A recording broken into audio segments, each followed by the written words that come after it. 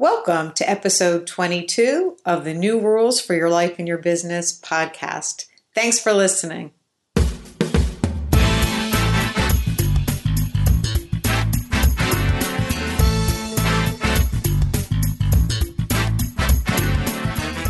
Every day, our world is shifting and changing. New technology, new traditions, new relationships, responsibilities, and challenges.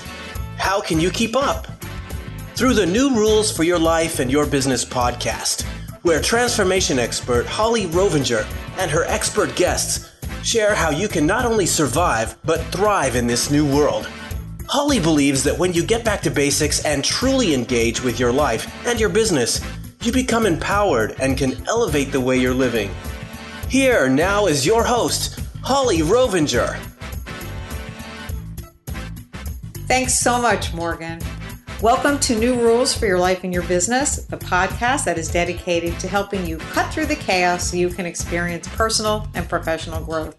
You will hear stories, insights, and new rules to live by from myself and my guests that are born out of real-life experiences. The stories are inspiring and motivating, and I encourage you to take at least one golden nugget from each episode and apply it to your life or your business. The topic for today is Follow the Yellow Brick Road.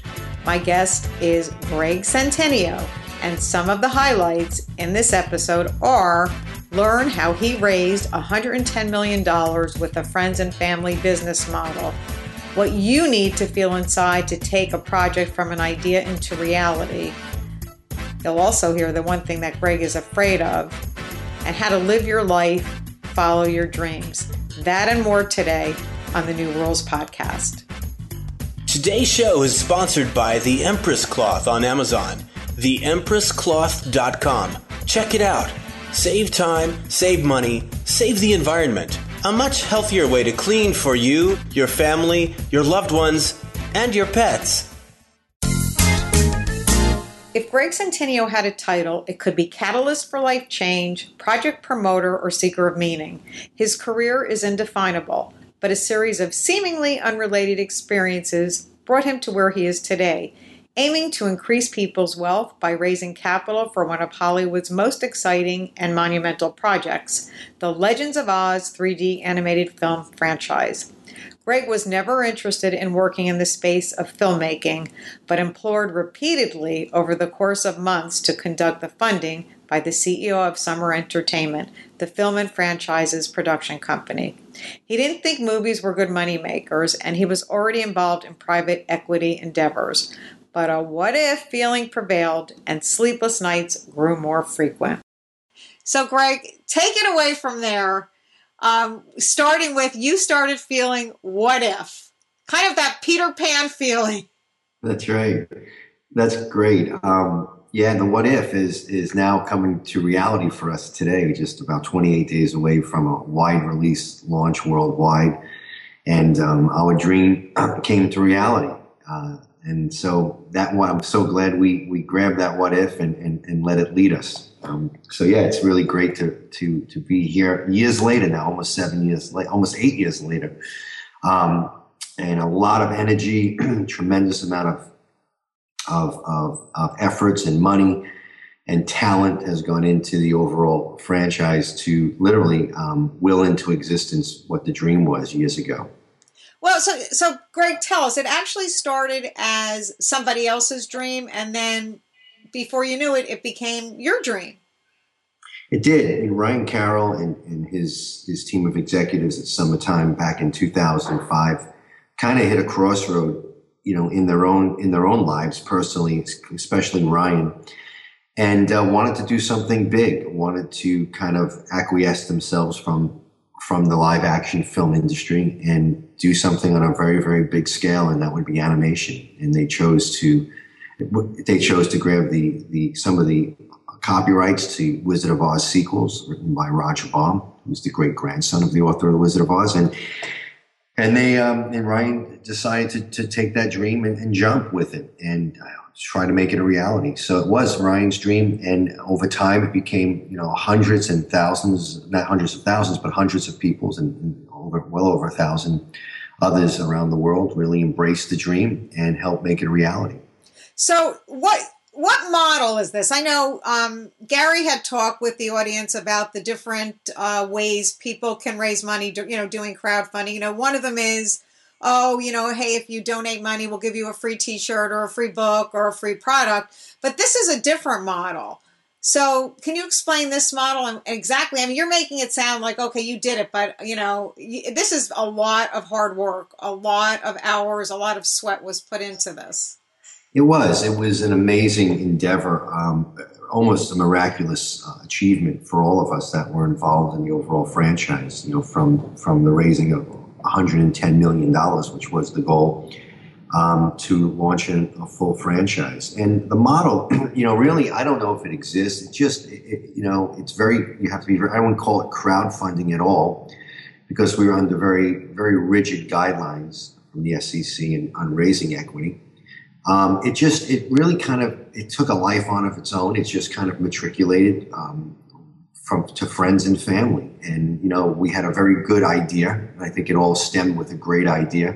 We had a good business model, a really good business model.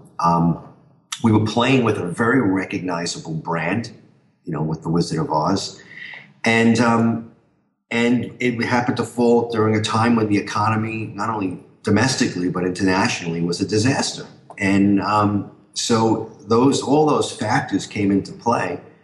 And I think when we presented, and I think the way we presented the project was real honesty and authenticity. It was a risk, very high risk back in the early days. Matter of fact, Holly, we would tell people in the early days the truth. You're going to lose your money if you put it in here. And they would say, then why should I put it in? Just in case we pull it off. Right. And that's the what if. That's the what if. So, I think that really, for us, it became, like I said, it was a great opportunity. And again, people are looking for opportunities every single day. So we had a great opportunity. We had a great brand. We were in a great industry, which is animation. And the economies were a mess.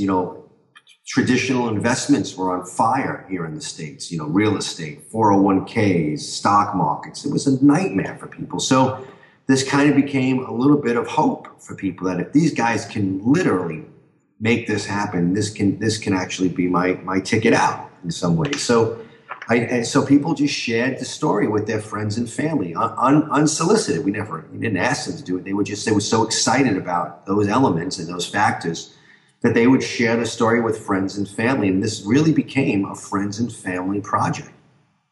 Well, I like that aspect of it. So, in other words, the model is more people would donate money, but then they would get a piece of the pie. Is that more or less the model? Yeah, there was no donations. It wasn't one of those startups. It was an investment opportunity. It provided people with an opportunity to invest in the project. The project's model and structure was really outstanding, and it was offering each investor a piece of the ownership of all of the copyrights and intellectual properties of what we were building. And when you get into animation, I don't know how much you want me to get into the model, Holly. I'll do anything you want today, but that was a great opportunity to own the rights to what you were creating, which basically, interpreted is you get a piece of all revenue in all markets worldwide in perpetuity. And when you deal in the animation industry, which is all about dolls, toys, games, music, anything that you can monetize, that can become very lucrative over time. And so that structure was in place. Investors came in, rolling the dice as they knew. We had no experience, we had no credibility in the industry of animation, but people believed. And I got to tell you, Holly, it all stems from belief and passion. And I'm a very passionate guy. And I'm not passionate about everything. I'm passionate about things I believe in. So if I can't believe in something, I don't do it, because if I don't believe in it, I won't be passionate. So that's why I'm a passionate guy. People say, "God, every time I talk to you, you're really passionate," because I do things that I believe in only. And that's contagious.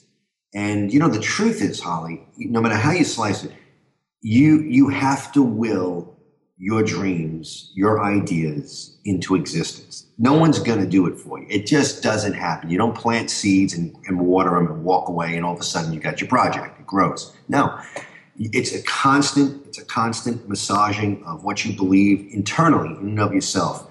My brother said to me the other day, we were talking about, he said, your ability not to waver from belief. And it doesn't mean not being realistic, because there were times when we were in danger of collapsing the project. But the ability to stay focused and hang on to that internal belief that you're going to do this, we're going to do this. And it's not this sense of sit down and keep saying I'm going to do it. It's get up and create action to make it happen. So people are drawn to that. People are attracted to that. And they knew, even if we didn't win, they were willing to go along for the ride. So was there any particular type of person that was willing to invest, or was it just the whole gamut?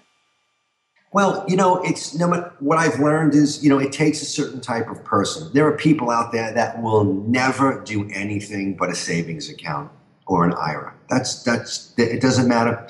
It didn't matter if I talked to that type of person 7 years ago or I talked to them yesterday, hypothetically. And the film's going out. It's all over the place. You can see it everywhere. It's got licensing. All the toys, we just released toys on Toys R Us shelves 2 weeks ago, and they sold out in 3 days.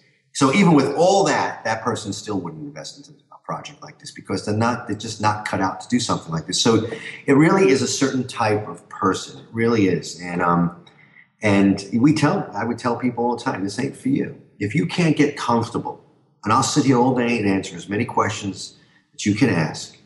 At the end of the day, if you're not comfortable, do not do it. That's the reality.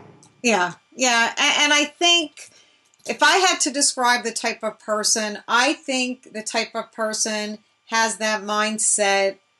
They believe in Peter Pan because it makes sense. They are willing to go that whole mindset route of what you did. What if? What if this is the next big thing? And not just being a gambler, like, okay, I'm going to try my money, but knowing in your heart you're putting, your money into something that could really blossom. What if this is the one? That's right. It's calculated risk taking. I am a calculated risk taker. People sometimes, if you hang around with me for a couple of weeks, I kind of got. We were out to dinner on Sunday night with a bunch of friends that spent some time with me in Park City, Utah. And by the way they were talking, you would think I put them in the most dangerous situations of mountain biking. They were horrified. The truth was, it wasn't, in their world, it was very frightening because they never did it before. I had them at 10,000 feet on a trail that was only 18 inches wide, and there was a cliff to the right of them. So in their mind, that was the most treacherous, dangerous situation they could have been in. But it was, for me, I understood the risk. It wasn't. I knew the percentages of them being able to stay on that trail, etc. It'd still be an exposure to it, but it's calculated. And I'm a calculated risk taker. And I looked at this 7 years ago, almost 8 years ago, and I thought to myself, because you only have so many years in the world, and so you're only going to see so many opportunities. And I thought to myself, this was a really great opportunity, one that probably would never come to fruition, but yet a great opportunity. And I did my calculated analysis of it. And I thought to myself, I got to get involved in this, because if we can do it, gosh, and it's an arduous climb to the top of this mountain, but if we can do it, this can be absolutely beneficial, not only to me and to the production company, but to the many investor partners that would come into the project and participate. And even their kids and potentially their grandkids would benefit from something like this. So that became the vision and the focus. I always say our producer, which is Bonnie Radford, hated when I said this, but I don't care about animation. I don't care about animation in children's films. I care about great business models, business structures that give people an opportunity to monetize if it works. And that's what kind of drove me in this whole project, and it matriculated into what it is today, which is now a major animation brand out in the animation industry. Well, it's interesting. A lot of people listening perhaps are entrepreneurs or want to be entrepreneurs. And a lot of the listeners in particular are baby boomer women. And what you said is key is you've got to have a brand. And there is, in my opinion, really, not a better brand than The Wizard of Oz. I mean, there's just so many spin-offs from it over time that people have gravitated to. I mean, you only have to look on Broadway last year, that God, it's like skipping my mind. Wicked was an amazing musical. Oh my God. One of the best ones I've ever seen, which again, it's the brand. It's the brand. And that's, you kind of make a determination on that. I mean, I looked at the brand of The Wizard of Oz years ago. It's today it's 115 years old. It's been going since 1899. According to the Library of Congress, it's the most watched movie ever in history. Wikipedia has it as one of the most loved films of all time. It's still going strong today, not only as itself, but as you said, you have Wicked, the prequel, and there's just so much going on in the industry today for network television and cable, all doing Wizard of Oz series. And, there was a poll taken by Journal Sentinel Online a few years ago, and 99% of the people polled had seen The Wizard of Oz. 99%. Now, listen, I don't need a brick house to fall on me at that point. This is a powerful brand. And no one in the animation world and industry had ever created an animated featured film surrounding any Oz story type and put it on theater screens. It's never happened in the history of The Wizard of Oz. And you're talking about a demographic that is lucrative. The Lego Movie opening weekend a few weeks ago did $69 million, outperformed Frozen, which did $67 million. Frozen did almost $400 million in the domestic box office and over $1 billion worldwide. Lego is already approaching $300 million domestic and will probably finish $750 million worldwide. So the numbers in the animation industry are staggering. I thought, what if we can take a brand that if someone's 95 years old, they know about it. If someone's 11 or 9, they know about it. And you can take that brand and mold it into one of the most powerful industries, which is animation, storytelling, and put it on theater screens worldwide. You can affect every demographic that's out there, not only children 6 through 12. And I think we're right. Well, yeah. I mean, and I think you're spot on too. So, Greg, how did Ryan Carroll find you? Like, what's the connection?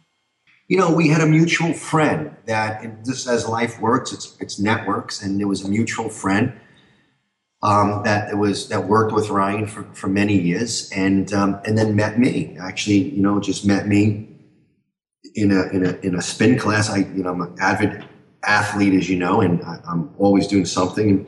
And there was a connection between what I was doing presently at that time, which was I just got involved in private equity and structured finance, and they had an interest talking to me. And I think the individual saw my skill sets because I am an entrepreneur. That's what I do. I've been in 7 different industries. I started on the bottom of all of those industries and made my way up to the top. So, I'm a doer and I get things done. And this individual just thought I would be a great fit, not only to help with the overall funding, but which was something kind of unique for me, but really to come in and help Ryan lead the franchise moving forward. So my role was very broad from 2007 to 2011. And Ryan and I worked very closely together in those early days. His leadership and my leadership applied, and we slowly built this thing moving forward. So that was the relationship. It was really serendipitous in some ways, and and that's what brought us together. Amazing. It's not what you know, it's who you know. It's that old rule. So, Greg, share with the audience. I had asked you what your new rule is going to be for the show.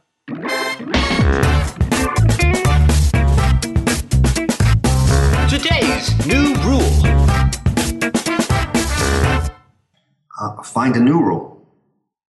It's just get a new rule. It's, rule. And I'm not saying break laws. I'm talking about rules of life. You have to, we evolve, and you have to continually evolve with life and search circumstances and situations. So if you live by one rule your entire life, and I'm not you know, I'm speaking in a broad sense here. It's just in reality is you've got to be willing to change. That's the rule. You've got to be willing to change. If you hang on to something that worked yesterday and that rule, and you want to take that rule forward and it's not working anymore, you're going to go down with it. Well, and you need to extrapolate a little further. That's just like, okay, you have to think outside the box and you've got to get out of your comfort zone. There's no doubt about it if you want to grow and become successful today. You do. It's in anything, our lives, you know, we live a very circular life. I mean, the calendar, you know, January comes around every year, Christmas, Easter, summer, Labor Day. We're kind of prone to think in a circular, you know, closed system. And it's not, it's linear.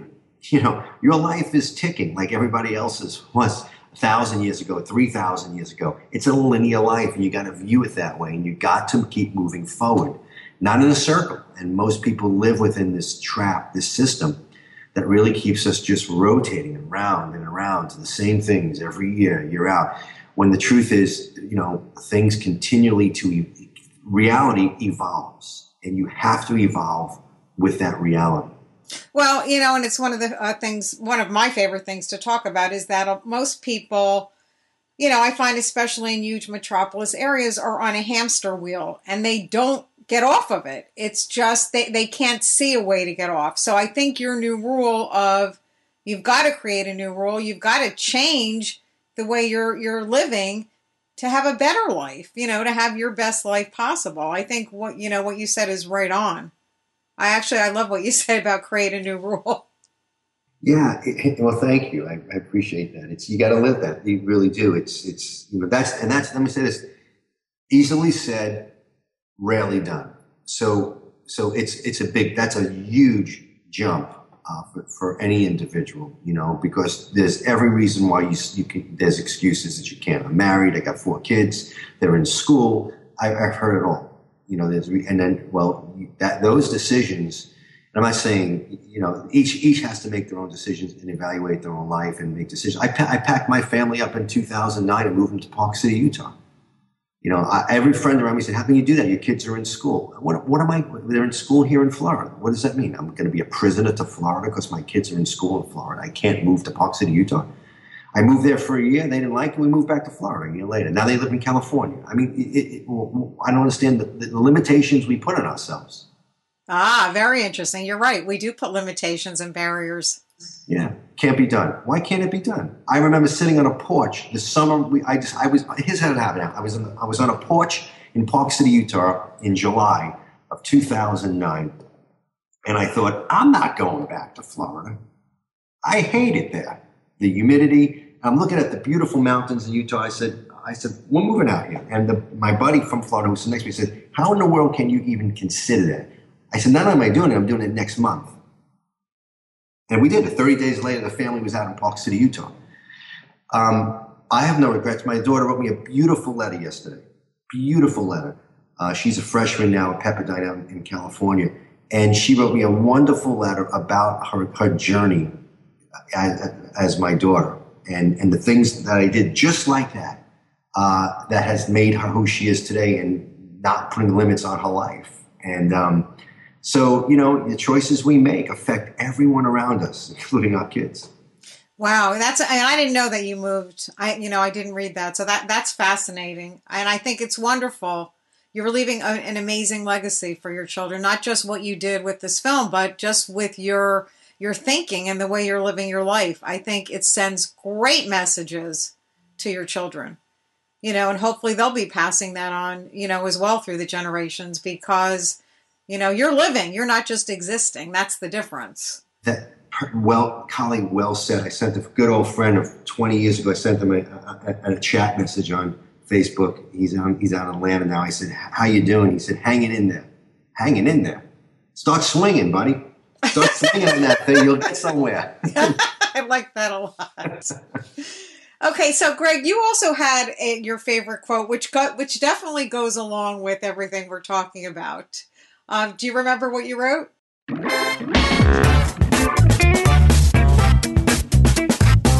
Favorite quote. Sure. That's Mark Twain. Average person dies at 26, but is buried at 62. Yeah. And, that just speaks volumes to me because somebody else mentioned, I forget which interview I did, but that, the saddest thing is like being in a graveyard and seeing all the unsung stories. People don't live out their lives. They don't live out their stories. And wow, that the average person dies at 26. That's sad. Yeah.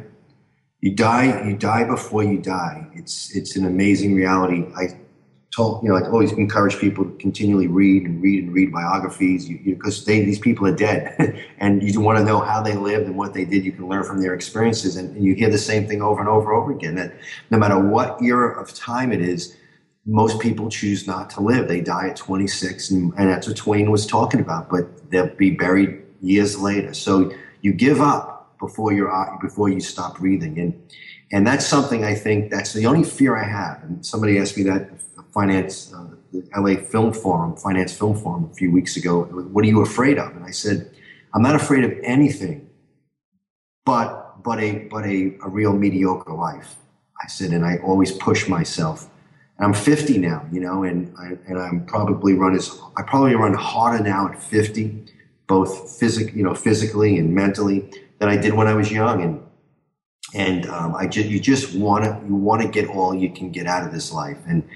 And so it's important to me, and it's important to inspire people to do that because you only get one of these things called a life, and you're only 18 once. As I tell my kids, you're only 20 once. You're only going to be 31 one time, and you're moving toward the end of the game as you get older. It's not a trick. This is the reality to it. So, and no one is going to live your dream for you because nobody really cares about your dream but you. And if you want that dream to become a reality, you have to make it a reality. And that's where this exciting part of life comes in. And it's scary. Don't get me wrong. It's, people think, I'm afraid too, like everybody else, but I don't let fear stop me. That's the difference. I face it. There's a great quote in a movie, I think it was Braveheart, where it says, it's not brave unless you're afraid. So it's not the absence of fear. It's bravery to do it anyway. Yeah, and it's also, I recently read a few months ago that we all perform to the level of our self-esteem. And you definitely are very self-confident. You've got a lot of self-esteem, and everything you're saying just proves that. You're going out there, you're living the life you want, and my God, Greg, it's anything but mediocre, so you don't have to worry about leaving this world and not having lived an amazing life because, what you've created now, the dream you've followed is going to last, like you said, into perpetuity. And, children and adults for years and years and years to come are going to be able to enjoy it.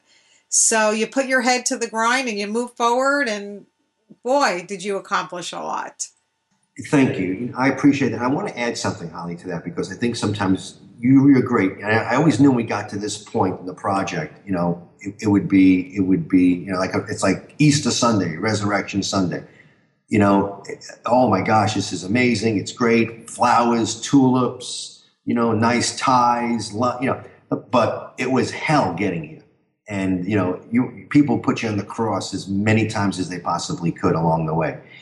So when you live your dream, I got to tell you, one of the harsh realities, and for everybody listening to this, get ready because humanity on one side really loves what we're talking about.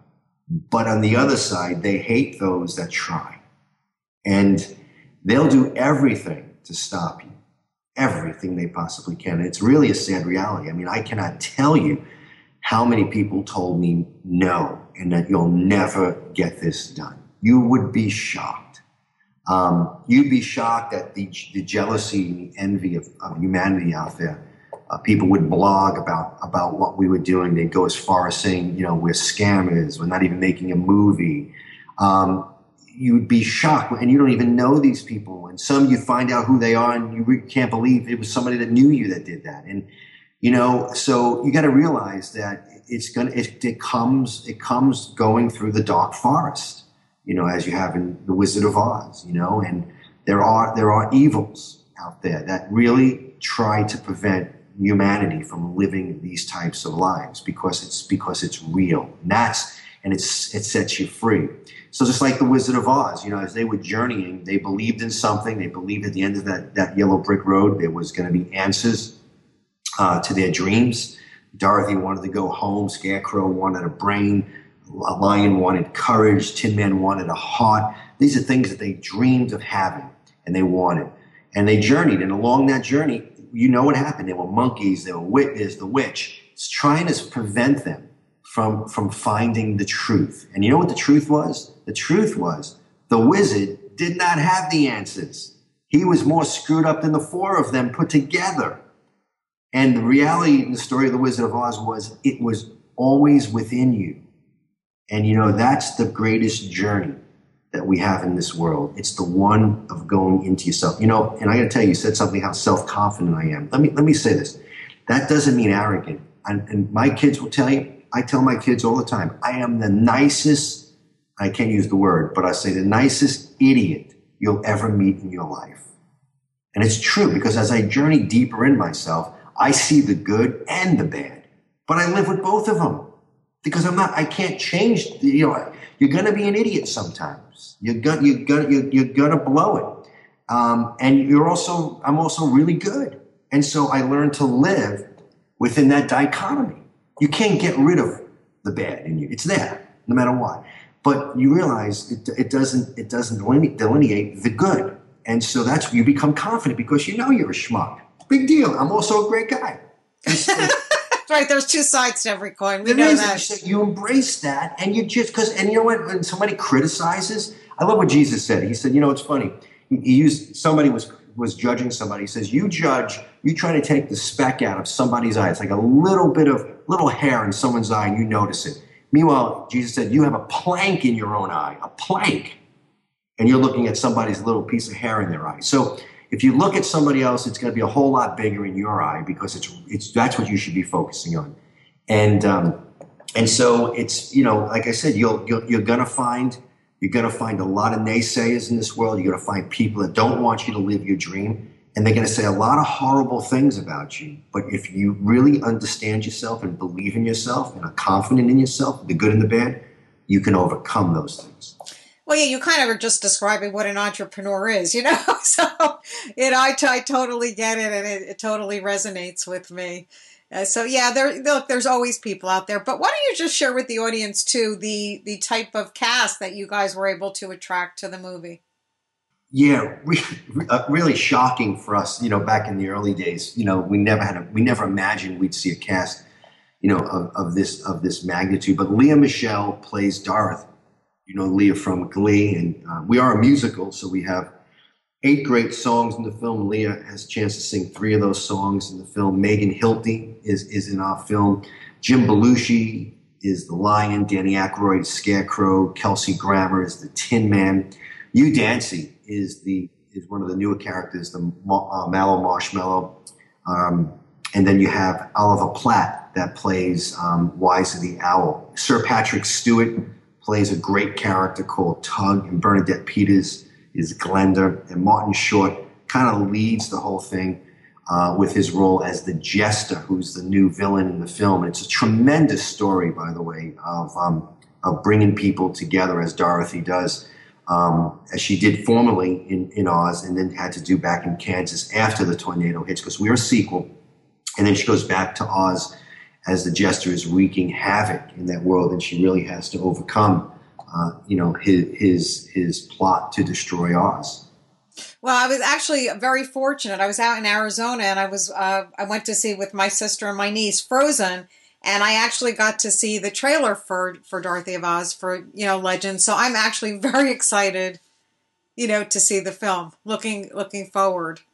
It is I got to be honest, Holly, and I'm definitely objective, because if you don't believe me, you can talk to the producers and the directors, because when I don't like something, they hear it nicely, of course. But I'm a big skeptic of what we do. You want everything to be the best, and I got to tell you, that film, after we finished it in 12, we screened it for hundreds. I think we showed it to probably about 3,000 people.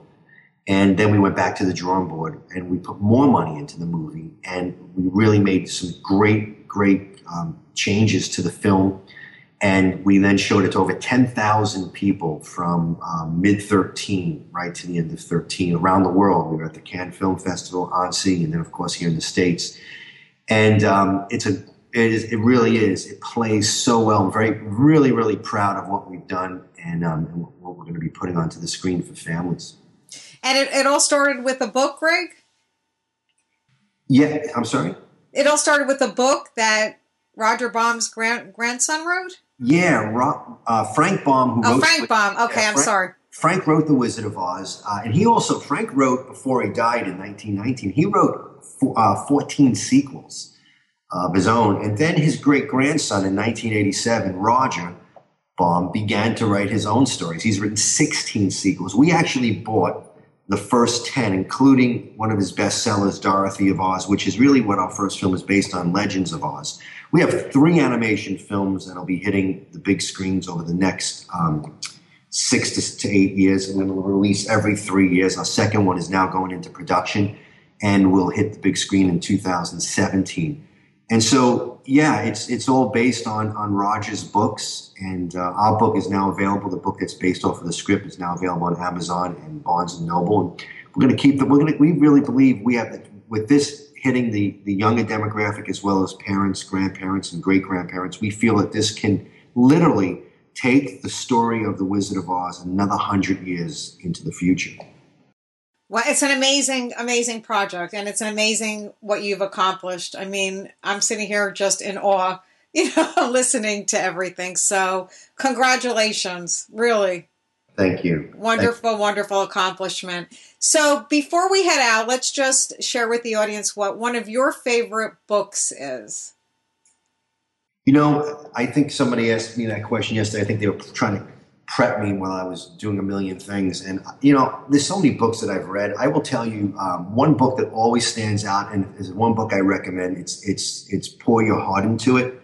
You might want to say that because of my accent. People probably say, what did you just say? But it's Pour Your Heart Into It. It's by Howard Schultz, CEO of Starbucks. And it was his first book that came out back in the 90s. And I think I'm inspired by similarities to what I do and what I believe. And Howard Schultz, if you read his story, it doesn't matter what you think of Starbucks today. I think when you go back and realize where it started back in the 70s and where it is today and why it's here, it's Howard Schultz. And his vision and his passion with the bean, I think, is inspiring for all of us. Another book, a great book to read, is Steve Jobs' biography. That's a must. That it really is a must. I think those are two men in this time period. And again, there's a lot of women as well that I would encourage that have done phenomenal things and continue to do phenomenal things. But those are two stories that I think we're very fortunate to be alive during the lives of these two individuals, because what they've done worldwide, how they've changed so many industries, especially Steve Jobs, 7 industries he affected before his death. I think is a must read for anybody out there trying to at least live a life of meaning, doing something that's meaningful to yourself. So, there's a couple. I can go through hundreds of books, but those are 2 that I would tell you to definitely read.